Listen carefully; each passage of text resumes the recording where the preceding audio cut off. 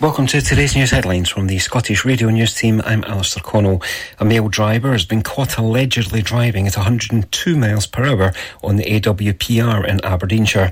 North East officers patrolling the A90 between Aberdeen and Stonehaven clocked the driver travelling more than 30 miles per hour over the speed limit near Cookney.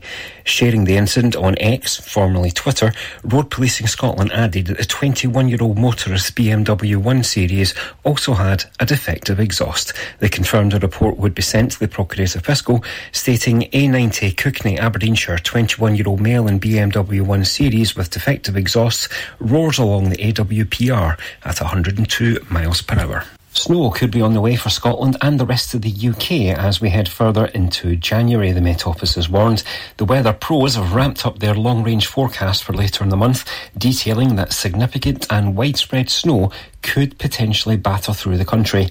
As well as this, there could also be an increased chance of colder conditions, with the chillier temperatures likely to dominate towards the end of January and into the beginning of February. Residents in 5 North Lanarkshire locations are to receive improved broadband services thanks to a £50 million upgrading project.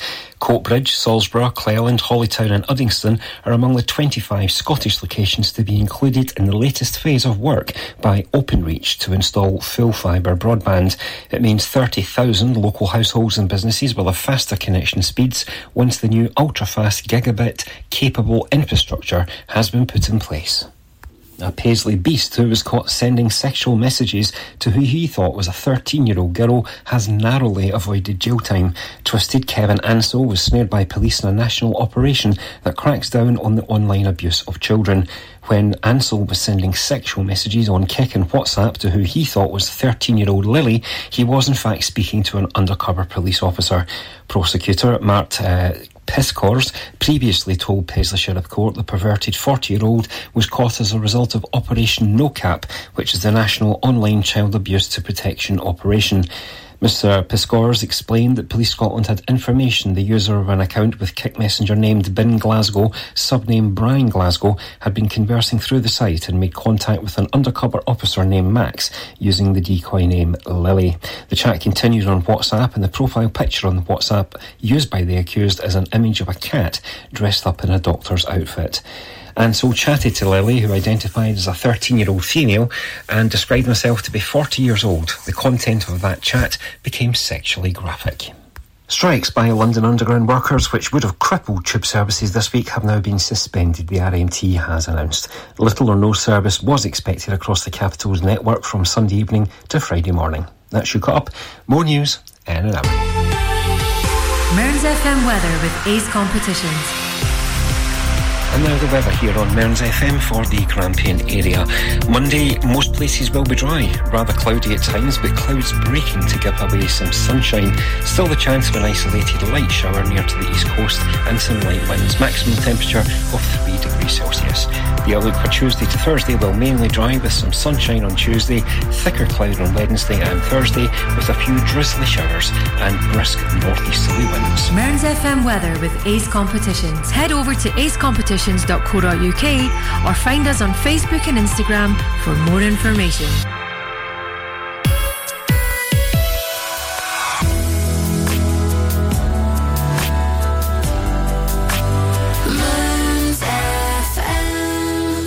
Matanva, Fiskama. Welcome to a special edition of The Week in Holyrood. I'm Charles Fletcher. We're in that zone between Christmas and the New Year when it's traditionally the time to look back on the year that's passing. There are many stories and events to look back on for 2023, but in Scotland there's really only one story this year, the one that nobody saw coming. If they said they did, they're being economical with the truth. Only the night before it happened, I was telling friends and colleagues over dinner at the European Parliament in Strasbourg it was not on the radar. The next morning, as I began travelling back to Scotland, the story broke. Nicola Sturgeon, Scotland's longest-serving First Minister, was resigning. In this special edition of The Week in Holyrood, we return to how it all unfolded and was reported 10 months ago. And then I'll bring you bang up to date with an exclusive interview with the former First Minister, Nicola Sturgeon. Let's head into the archive of The Week in Holyrood from February 2023. And so, this happens. Today I am announcing my intention to step down as First Minister and leader of my party. And suddenly, everything has changed.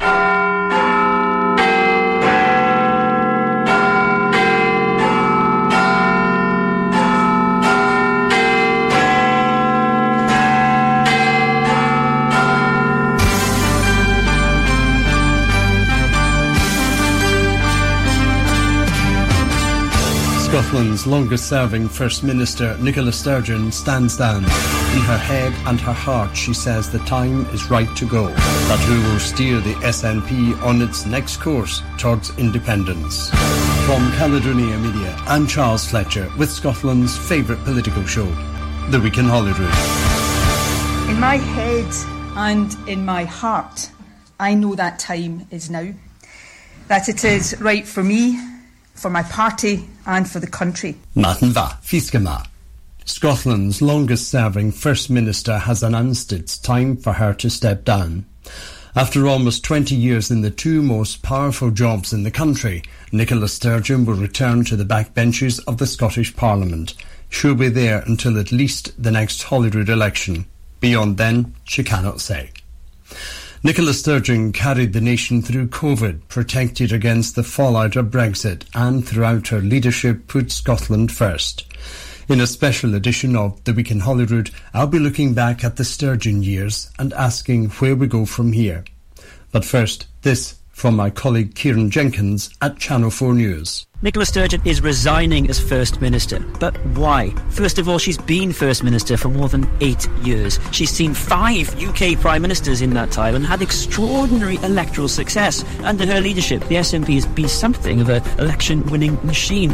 In the past few months, things have been a bit more difficult. The UK government has blocked a second independence referendum. It's also blocked a law on gender recognition reform in Scotland, and Nicola Sturgeon has been right at the heart of a row over transgendered prisoners here. She says it's nothing to do with all that. It's longer term. She wakes up in the morning and feels that she can't deliver on those issues that matter so much to her, not least independence. But where does it leave that movement that she's so central to? She says she's going to carry on until a new SNP leader and First Minister is elected. It's not clear who that will be, but for Nicola Sturgeon right now, she's going to enjoy life a bit more, spend some time with her friends and family. So where were you when you first heard the news? Where was I? I just stepped onto a train at Strasbourg, heading for Paris. I'd been preparing a special edition of The Week in Holyrood at the European Parliament, but not this special edition. The TGV service just started pulling out of the station when I had the first private message telling me something was imminent back in Edinburgh. A moment later, another message prompting a call, and from that conversation, a seismic political story began to unfold. By the time my train was pulling into Paris, I was watching live coverage from Bute House, the First Minister's official residence in Edinburgh. As I stepped towards the concourse of Charles de Gaulle Airport, Nicola Sturgeon was on the staircase and stepping towards the podium to confirm what we by then knew.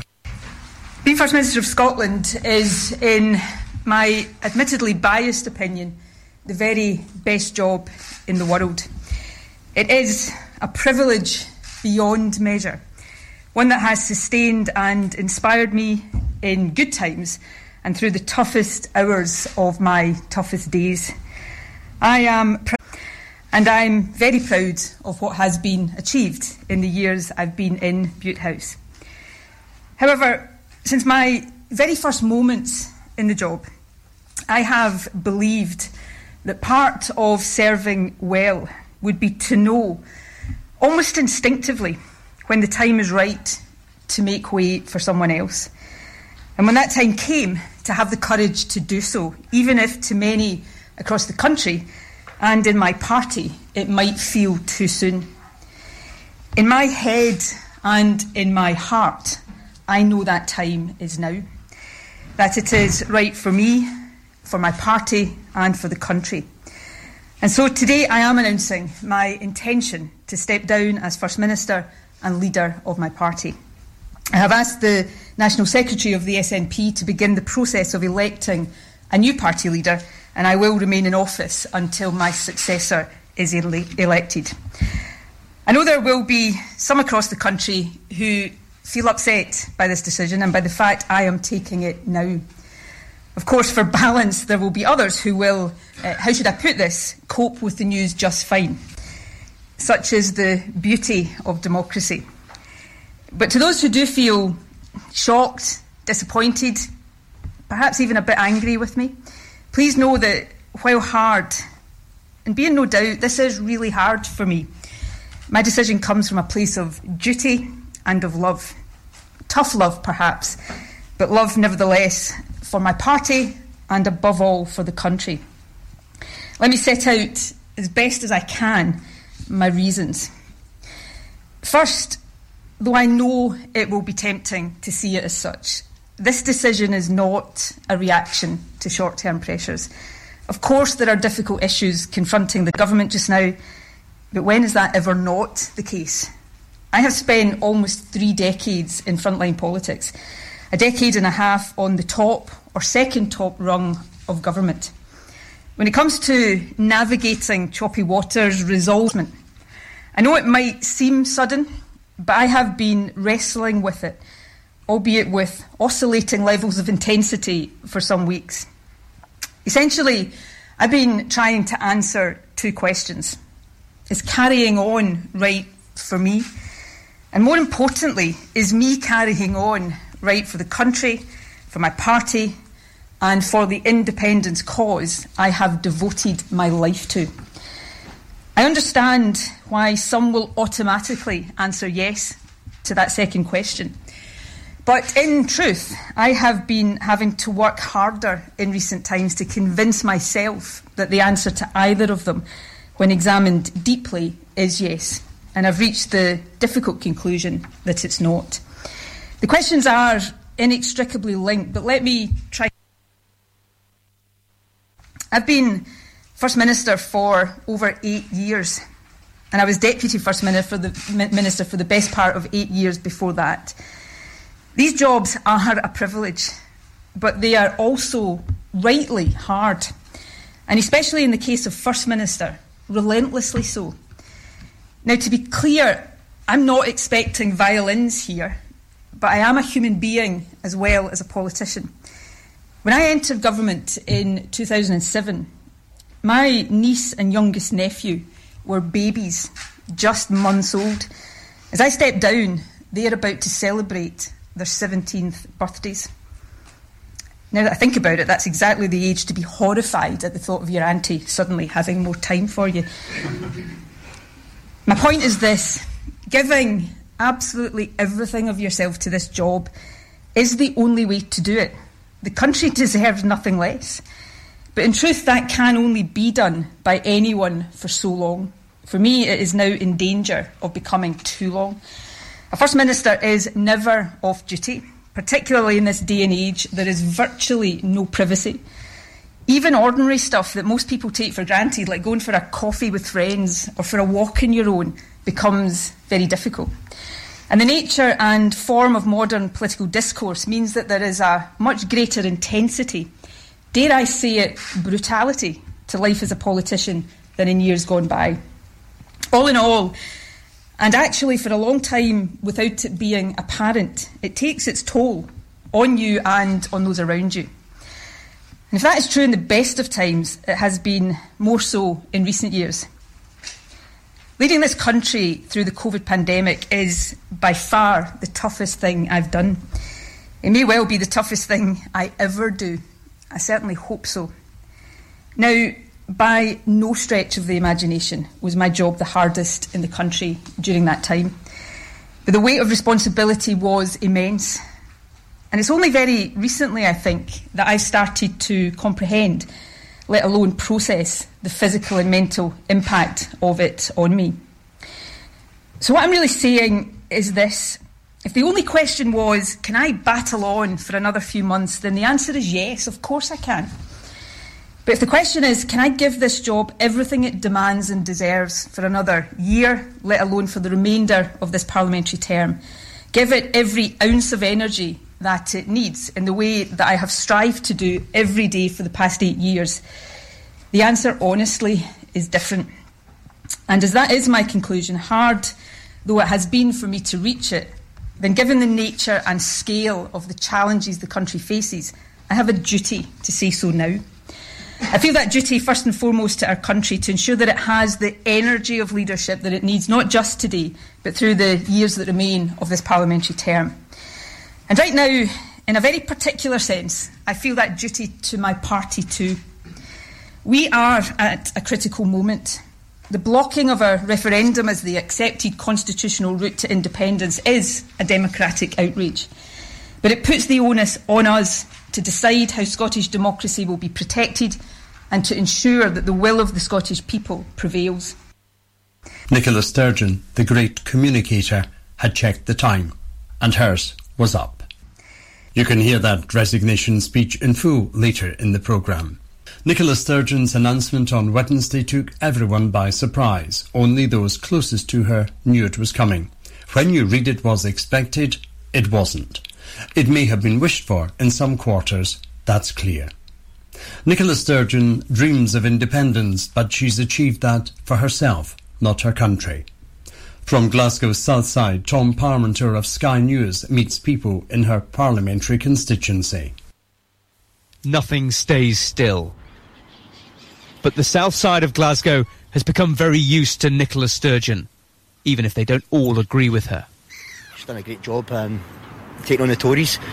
Nobody else was as formidable as her, and she outshone all her opponents for the past 8 years, outshone them all. What do you think her legacy will be? As she's the longest serving failure. Mm-hmm. Yeah.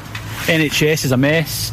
Schools, education. I think she did all right through COVID. I think she did her best, but it just feels like that was her peak, and it's all just kind of went a wee bit downhill from there. Nicola Sturgeon says she wants a more normal life, but will still represent Glasgow's south side and fight her political battles from here, including, of course, the SNP's push for independence. Hi guys, welcome to Chicago. Opinion polls still have Scotland split down the middle. At Imran's restaurant, he sees the current First Minister as integral to independence. I feel as if with her departing like this, it's going to crumble. Why? I think purely because she was the backbone to this pro-referendum, pro-independence, and now with her departure, it's all going to come down crumbling. Evening drinks at the Bell Jar. Malcolm helps run the Yes campaign in this part of the city. What it does is introduce a degree of uncertainty in how things will be in the short term. I mean, I think Nicola's gone in her own terms, and she feels that she's a divisive figure for people who don't want independence, and therefore maybe it will open the door to more people coming over to independence. Time will tell. In the city centre, those who said no to independence held a brief street party. A First Minister has to somehow represent and serve everyone. After 8 years on this ride, it's time for someone else. Tom Parmenter, Sky News, Glasgow. You're listening to The Week in Holyrood with Charles Fletcher. Let's recap on the story that captured well beyond Scotland's shores this week. Nicola Sturgeon, Scotland's longest-serving First Minister, is stepping down. From ITN, Carl Dinnan reports. Scotland's first female First Minister, one of its best political communicators, one of its most polarising politicians. Good morning, everyone. Today, Nicola Sturgeon said part of serving well is knowing when to go.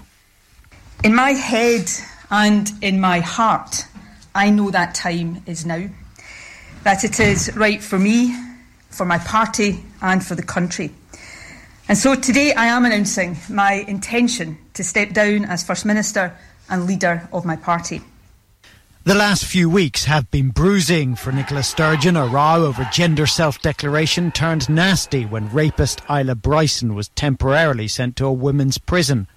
But this decision is not a reaction to short-term pressures. Of course, there are difficult issues confronting the government just now, but when is that ever not the case? She said the deeper issue was that she no longer had the energy, perhaps even the appetite, for the job. I'm not expecting violins here. but I am a human being as well as a politician. A First Minister is never off duty. Particularly in this day and age, there is virtually no privacy.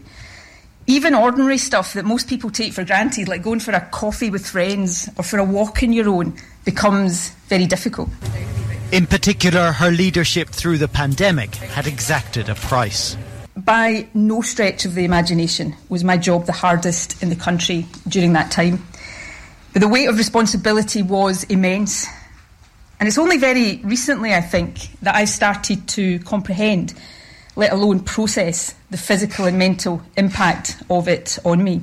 But the political outlook is challenging. The SNP has a big decision to make about how to argue for another independence referendum, and Sturgeon says she's not too divisive a figure to make that case. And my judgment now is that a new leader will be better able to do this. Someone about whom the mind of almost everyone in the country is not already made up, for better or worse.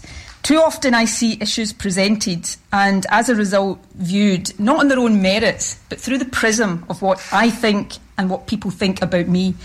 Although her political opponents tried to sound magnanimous today, they didn't all manage it. Well, let me first start by paying tribute to Nicola Sturgeon for her long-standing public service, and I wish her well in the future. Now, obviously, Nicola and I didn't agree on everything. Look, despite my many disagreements with Nicola Sturgeon, despite my many arguments, I think that record in that time of service is worthy of respect and worthy of thanks. On a personal level, we never really got on particularly well, and I'm not going to ignore that at the time when I think there have been issues that she could have and should have focused on. She was worried that too much reflection might lead to tears today, but as ever, she kept it together. To all of the people of Scotland, whether you voted for me or not, please know that being your First Minister has been the privilege of my life. Nothing, absolutely nothing I do in future will ever come anywhere close. On one level, 8 years in office looks like political success. But as Nicola Sturgeon waved from the upstairs window of Bute House today, the dream of Scottish independence looked no closer than when she first arrived. And Carl's outside Holyrood now. Carl, Nicola Sturgeon spoke, didn't she, about the brutality of politics, but she said recent events hadn't forced her resignation. So why do you think she chose now? Well, Mary, I don't think we can discount the cumulative effect of 8 years in office, giving 100%, as Nicola Sturgeon put it, leading a country and facing the sort of brutality and the polarised political atmosphere that she says she has endured. However, I think we can't either completely discount the row over the Gender Recognition Act, because although she termed it a short-term pressure, it has had effects which may be longer lasting. It has damaged her popularity, the standing of her party, and it has even apparently damaged support for Scottish independence. And when you put all that together with the conference that the SNP is coming up, where they have to decide their next steps. I mean, Nicola Sturgeon says she wants the next general election to be a de facto referendum on independence. Not everyone thinks that's the right way to move forward. When you put all those things together, this was a moment where the SNP faced a fork in the road, if you like, and I think Nicola Sturgeon recognised that. I don't think, however, that anybody was expecting today's announcement, and in those terms, at least Nicola Sturgeon has decided to go on her own terms. Nicola Sturgeon is going at a time of her own choosing. Not many politicians at her level get to make that choice. A caring and honest politician, she laments the lack of privacy associated with the job.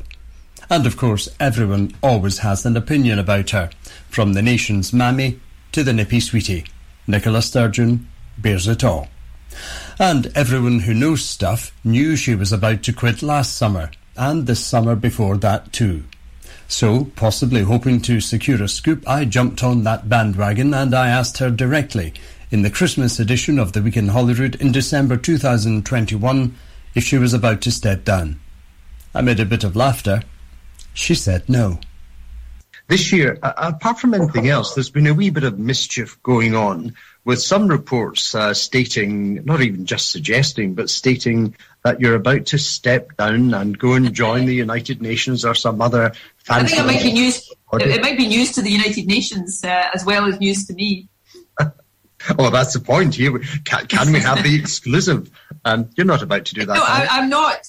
Look, I'll explain how it came about in a minute, and it possibly it's just an illustration of how everything I say, and I accept it comes with the job, is over-interpreted. But I'm not intending to stand down. I mean, it might seem a long, long time ago, but it is for only 8 months since I won an election.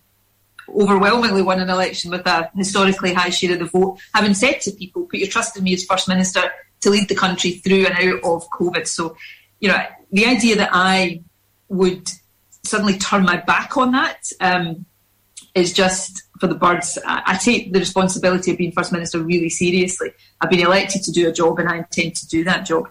But why it came about is I was doing another interview and I was asked the question, have you thought about what you might do when you leave politics? And I prefaced my answer by saying, well, of course, I'm not planning to leave politics soon, but then I gave some thoughts about what I might like to do when I leave politics, and that was just snapped up as well. That must mean she's planning to step down. And I've kind of thought a bit about that since. How could I have answered that question to avoid that sort of reaction? And the only thing I could have done was very robot-like, almost refuse to countenance the fact that there would ever be a time when I wasn't in politics. Now, you know, I'm only 51. Even if I stay for a fair bit longer, I'll still be relatively young when so I think it's a human thing to think, what might I do in the future? And I actually think it's not just a human thing. I think it's an important thing to answer questions like a human being and not like a robot. So that's how it all came about. But I'm not sure whether it will cheer up your listeners or depress them. Probably a bit of both. To say that I'm not planning to go anywhere soon. You're listening to a special edition of The Week in Holyrood with Charles Fletcher. Still to come, the names in the frame to become our next First Minister, and that resignation speech in full. Now, when Nicola Sturgeon took over from Alex Salmond, the first SNP First Minister 8 years ago, she had big boots to fill, but she always wore higher heels. The SNP will run a leadership contest and the winner of that will be nominated to become First Minister.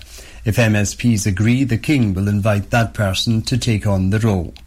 Familiar names include the Deputy First Minister John Swinney, Finance Secretary Kate Forbes and External Affairs Secretary Angus Robertson.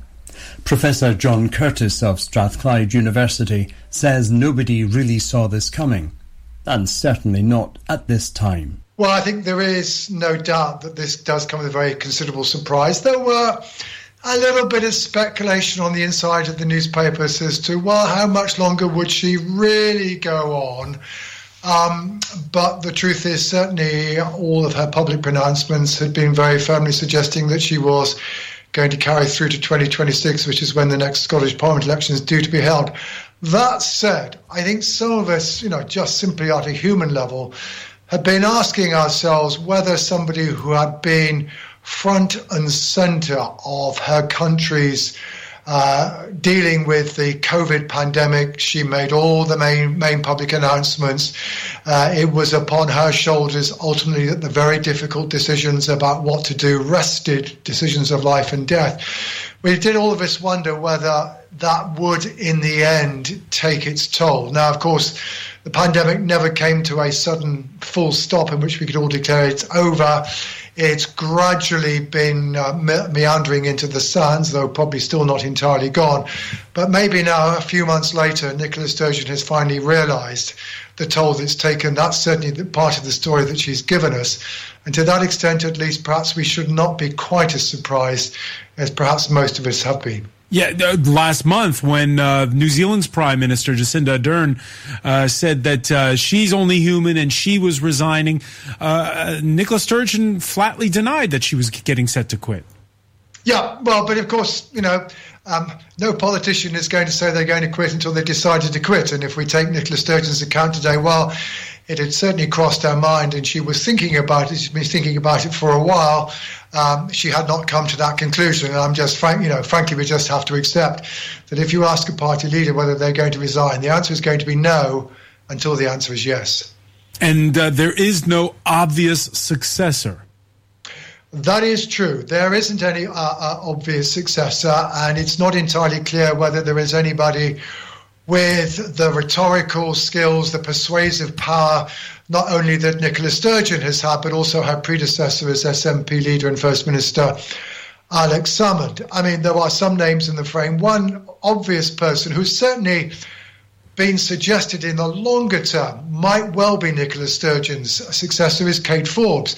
She is the current finance secretary, and somebody who stepped up as finance secretary within 24 hours when her predecessor was forced to resign, and gave a budget and mastered the budget within that time. And that was a demonstration of quite considerable skill. However, she has just had a baby. She is on maternity leave. She has a constituency in the Highlands. These are not exactly easy personal circumstances from which to run a more than full-time job based in Edinburgh. So that may mean she's ruled out. Beyond that, Angus Robertson is a former Westminster leader of the party who is now at Holyrood.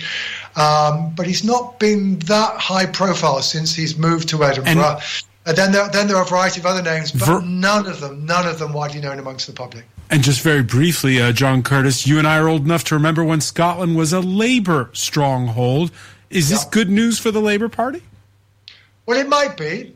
If as a result of this, the SNP have a less effective leader, that the party's divisions over what should happen about its independence strategy and whether or not it should be fighting the next Westminster election as a referendum, whether they are exposed, the party remains divided, etc., etc., that might be good news for Labour. On the other hand, perhaps somebody will emerge out of the election who can unite the party, does in fact prove that they can communicate effectively with the Parliament, in which case the whole game will all start off again. Her predecessor, Alex Salmond, says Nicola Sturgeon led the cause of Scottish independence up a cul-de-sac.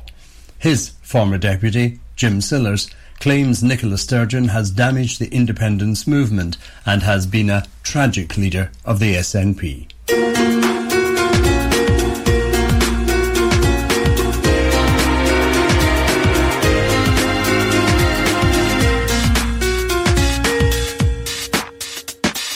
You're listening to The Week in Holyrood with Charles Fletcher. Just over 3,000 days ago, Nicola Sturgeon became Scotland's first female First Minister. She's now the longest to serve in that position and has signalled her decision to call time to step down as soon as her replacement is elected. Here is Nicola Sturgeon's resignation speech in full. Good morning, everyone. Thank you for coming along. I'm sorry to break into your half-term break. Being First Minister of Scotland is, in my admittedly biased opinion, the very best job in the world.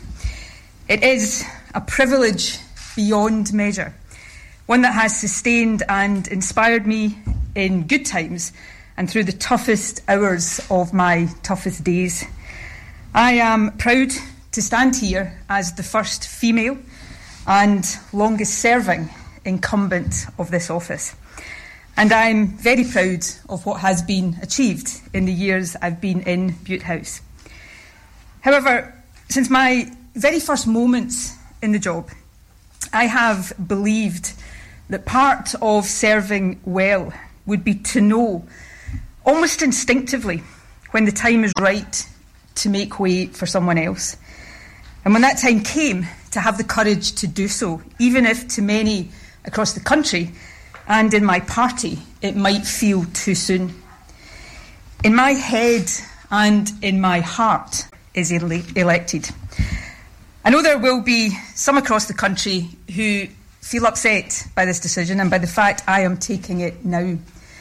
Of course, for balance, there will be others who will hang on, right, for the country, for my party, and for the independence cause I have devoted my life to.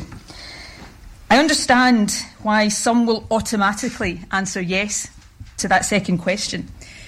But in truth, I have been having to work harder in recent times to convince myself that the answer to either of them, when examined deeply, is yes. And I've reached the difficult conclusion that it's not. The questions are inextricably linked, but let me try. I've been First Minister for over 8 years, and I was Deputy First Minister for the best part of 8 years before that. These jobs are a privilege, but they are also rightly hard, and especially in the case of First Minister, relentlessly so. Now, to be clear, I'm not expecting violins here, but I am a human being as well as a politician. When I entered government in 2007, my niece and youngest nephew were babies, just months old. As I stepped down, they are about to celebrate their 17th birthdays. Now that I think about it, that's exactly the age to be horrified at the thought of your auntie suddenly having more time for you. My point is this: giving absolutely everything of yourself to this job is the only way to do it. The country deserves nothing less. But in truth, that can only be done by anyone for so long. For me, it is now in danger of becoming too long. A First Minister is never off duty, particularly in this day and age. There is virtually no privacy. Even ordinary stuff that most people take for granted, like going for a coffee with friends or for a walk on your own, becomes very difficult. And the nature and form of modern political discourse means that there is a much greater intensity, dare I say it, brutality, to life as a politician than in years gone by. All in all, and actually for a long time without it being apparent, it takes its toll on you and on those around you. And if that is true in the best of times, it has been more so in recent years. Leading this country through the COVID pandemic is by far the toughest thing I've done. It may well be the toughest thing I ever do. I certainly hope so. Now, by no stretch of the imagination was my job the hardest in the country during that time. But the weight of responsibility was immense. And it's only very recently, I think, that I've started to comprehend, let alone process, the physical and mental impact of it on me. So what I'm really saying is this: if the only question was, can I battle on for another few months, then the answer is yes, of course I can. But if the question is, can I give this job everything it demands and deserves for another year, let alone for the remainder of this parliamentary term, give it every ounce of energy that it needs in the way that I have strived to do every day for the past 8 years, the answer, honestly, is different. And as that is my conclusion, hard though it has been for me to reach it, then given the nature and scale of the challenges the country faces, I have a duty to say so now. I feel that duty, but it puts the onus on us to decide how Scottish democracy will be protected and to ensure. Now, there are two further reflections that have weighed in my decision. These, I suppose, are more about our political culture and the nature and impact of the dominance and longevity that come from success in politics. And the first, I hope my party will take heart from. One of the difficulties in coming to terms with this decision is that I am confident that I can and would lead the SNP to further electoral success. We remain by far the most trusted party in Scotland. And while for every person in Scotland who loves me, there is another who, let's say, might not be quite so enthusiastic, we are firmly on course to win the next election, while our opponents remain adrift. But the longer any leader is in office, the more opinions about them become fixed and very hard to change. And that matters. Individual polls come and go, but I am firmly of the view that there is now majority support for independence in Scotland. But that support needs to be solidified, and it needs to grow further if our independent Scotland is to have the best possible foundation. To achieve that, we must reach across the divide in Scottish politics. And my judgment now is that a new leader will be better able to do this. Someone about whom the mind of almost everyone in the country is not already made up, for better or worse. Someone who is not subject to quite the same polarised opinions, fair or unfair, as I now am. The good news, as the country will now get to see more clearly perhaps, is that the SNP is full of talented individuals more than up to that task. My second reflection is related. I feel more and more each day now that the fixed opinions people increasingly have about me, as I say, some fair, others little more than caricature, are being used as barriers to reasoned debate in our country. Statements and decisions that should not be controversial at all quickly become so. Issues that are controversial end up almost irrationally so. Too often I see issues presented and as a result viewed not on their own merits but through the prism of what I think and what people think about me. I've always been of the belief that no one individual should be dominant in any system for too long. But while it's easy to hold that view in the abstract, it is much harder to live by it. With this decision, I am trying to do so. Indeed, if all parties were to take this opportunity to depolarise public debate just a bit, to focus more on issues than on personalities, and to reset the tone and the tenor of our discourse, then this decision, right for me and I believe for my party and the country, might also prove to be good for our politics. I certainly live in hope. Now, a couple of final points before I take a few questions. While I am stepping down from leadership, I am not leaving politics. There are many issues I care deeply about and hope to champion in future. One of these is the Promise, the national mission so close to my heart to improve the life chances of care experienced young people and ensure they grow up nurtured and loved. My commitment to these young people will be lifelong. And obviously, there is independence. Winning independence is the cause I have dedicated a lifetime to. It is a cause I believe in with every fibre of my being. And it is a cause I am convinced is being won. I intend to be there as it is won every step of the way. Yesterday morning, I attended the funeral of a very, very dear friend and long-standing independence activist, a wonderful man by the name of Alan Angus. It was actually during that funeral service that I went from being 99% certain about this decision to 100% certain, though I know Alan would not be at all happy to have played any part in my departure, so I'm sorry, Alan. But his funeral reminded me that the cause of independence is so much bigger than any one individual, that all of us who believe in it contribute in different ways at different stages of our lives. Since I was 16, I have contributed as an activist, a campaigner and a leader. And so now, as we look to what I firmly believe is the final stage in Scotland's journey to independence, albeit a hard one, I hope to use all the experience and perspective I've gathered over these years to help get us there. Lastly, there will be time in the days to come for me and others to reflect on what has been achieved during my time as First Minister. I'm pretty certain there will be plenty of commentary on my mistakes as well. I will have more to say before I demit office, but allow me some brief reflections now. Scotland is a changed country since 2014, and in so many ways it is changed for the better. Young people from deprived backgrounds have never had a better chance of going to university than now.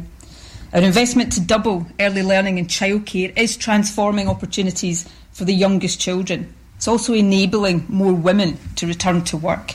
The baby box is enshrining our aspiration that every child should have the best start in life. Scotland is fairer today than it was in 2014.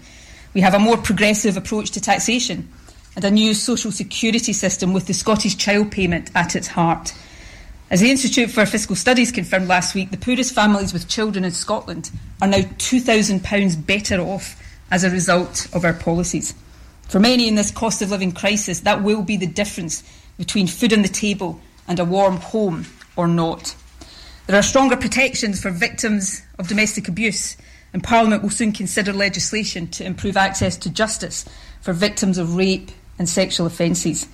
I will be the strongest possible advocate for these reforms from the backbenches.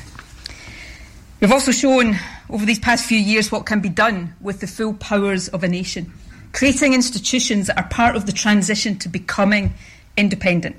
New tax and social security agencies, a network of trade hubs across the world, and a state-owned investment bank ready to help the country reap the industrial benefits of our vast renewable resources. There is so much that I am proud of, but there is always so much more to be done. I look forward to watching with pride as my successor picks up the baton. There will also be time in the days to come for me to say thank you to a very, very long list of people without whom I would not have lasted a single day in this job, let alone 8 years. I won't do so today. I might inadvertently forget someone, or perhaps more likely start to cry. But there are a couple of exceptions. Firstly, my husband and family. Few people understand the price families of politicians pay for the jobs we choose to do. Mine have been my rock throughout. And of course, the SNP. Since I was 16 years old, you have been my extended family. Thank you for the honour of being your leader. And it seems to me that 8 emphatic election victories in 8 years ain't a bad record together. Finally, and above all, the people of this beautiful, talented, diverse, at times disputatious, but always wonderful country. We faced the toughest of times together. I did everything I could to guide us through that time, often from my very familiar podium in St Andrew's House. And in return, I was sustained through that period by a wave of support from you that I will remember and value for the rest of my life. So to the people of Scotland, to all of the people of Scotland, whether you voted for me or not, please know that being your First Minister has been the privilege of my life. Nothing, absolutely nothing I do in future will ever come anywhere close. Thank you from the very bottom of my heart. You're listening to The Week in Holyrood with Charles Fletcher. It's December 2023, some 10 months after that sensational resignation by Nicola Sturgeon. She said at the time it was no overnight decision. She'd been thinking about it for a while. Then all the pieces fell into place, and Nicola Sturgeon decided it was time to focus on being a member rather than a minister.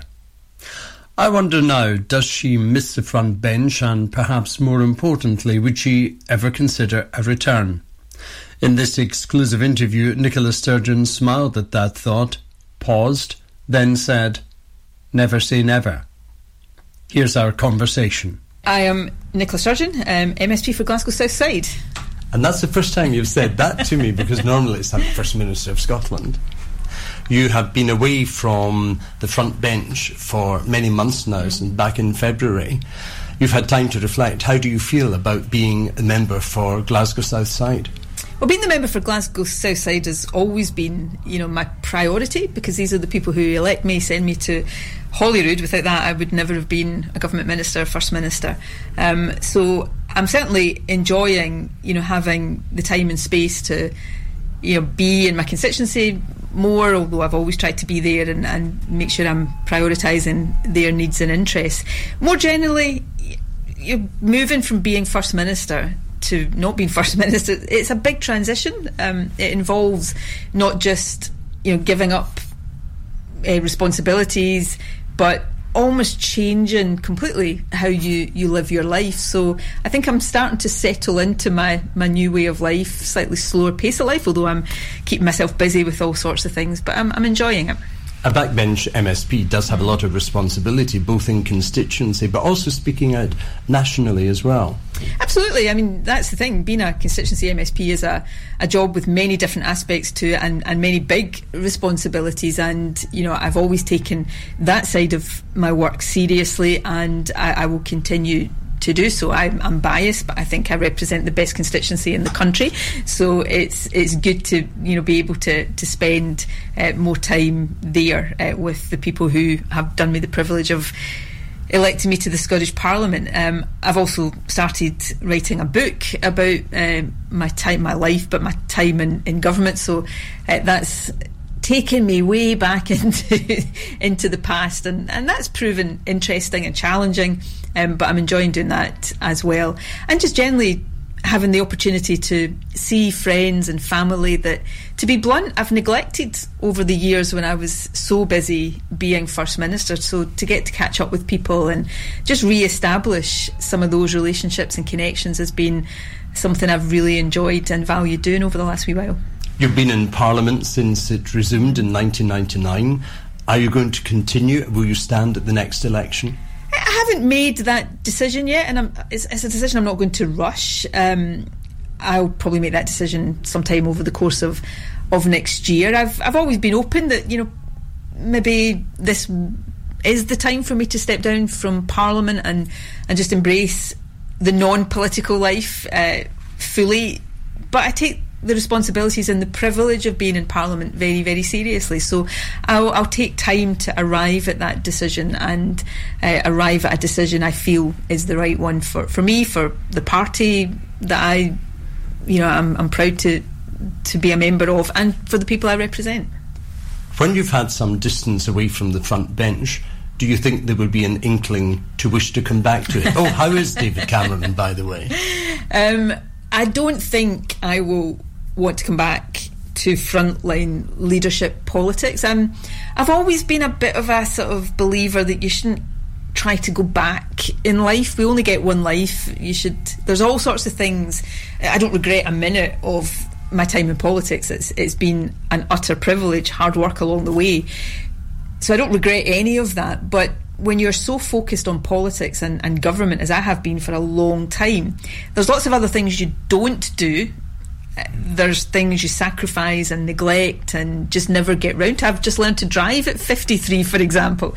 So there's lots of things that I want to do in the next phase of my life. So I don't see a comeback a la David Cameron or any other politician who's done it. But I also know that you never say never in this life. You don't know what is around the corner. But I've had a fantastic life in frontline politics, and I think it's probably time to let the next generation take over.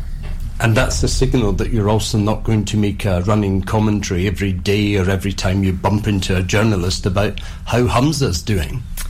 No, I'm not. I think Humza's doing great. Just to be clear about it, I think he's had many challenges over his time as First Minister. That's in the nature of the job, but I think he's acquitted himself extremely well. But I don't think it's fair to anybody in the role in the office of First Minister to have a predecessor constantly second guessing or providing a running commentary on their decisions. So I'm trying very hard not to do that. And plus I don't want to constantly be, as I try to move into a different phase of life, I don't want to be doing that. That said, I'm somebody who's never going to not be interested in what's going on in the world, and I'm not taking a vow of silence, and there are things I feel passionately about that I will want to speak out on. So getting that balance right might be tricky at times, and I might not always get it right, but Humza deserves, as I did when I took over, this time and the space to make his own mark and to become the First Minister he wants to be, and I think he's doing well.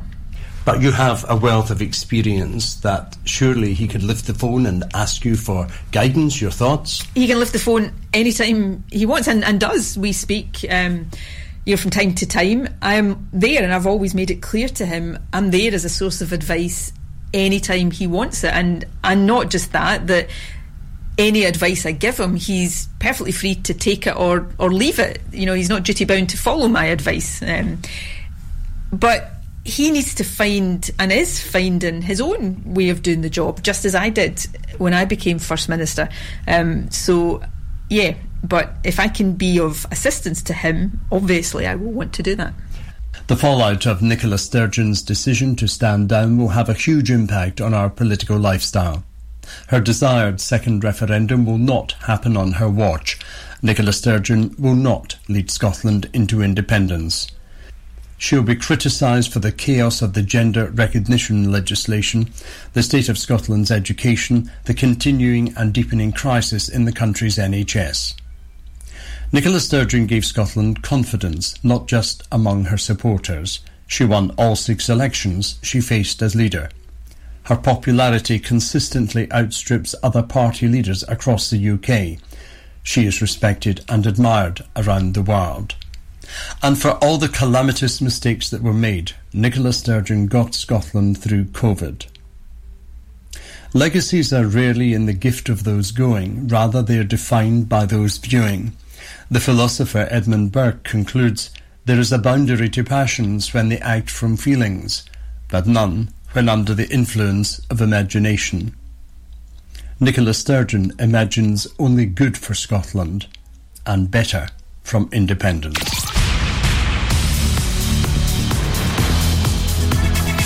On FM, online and on your smartphone. This is Mearns FM News. Welcome to today's news headlines from the Scottish Radio News team. I'm Alistair Connell. A male driver has been caught allegedly driving at 102 miles per hour on the AWPR in Aberdeenshire. North East officers patrolling the A90 between Aberdeen and Stone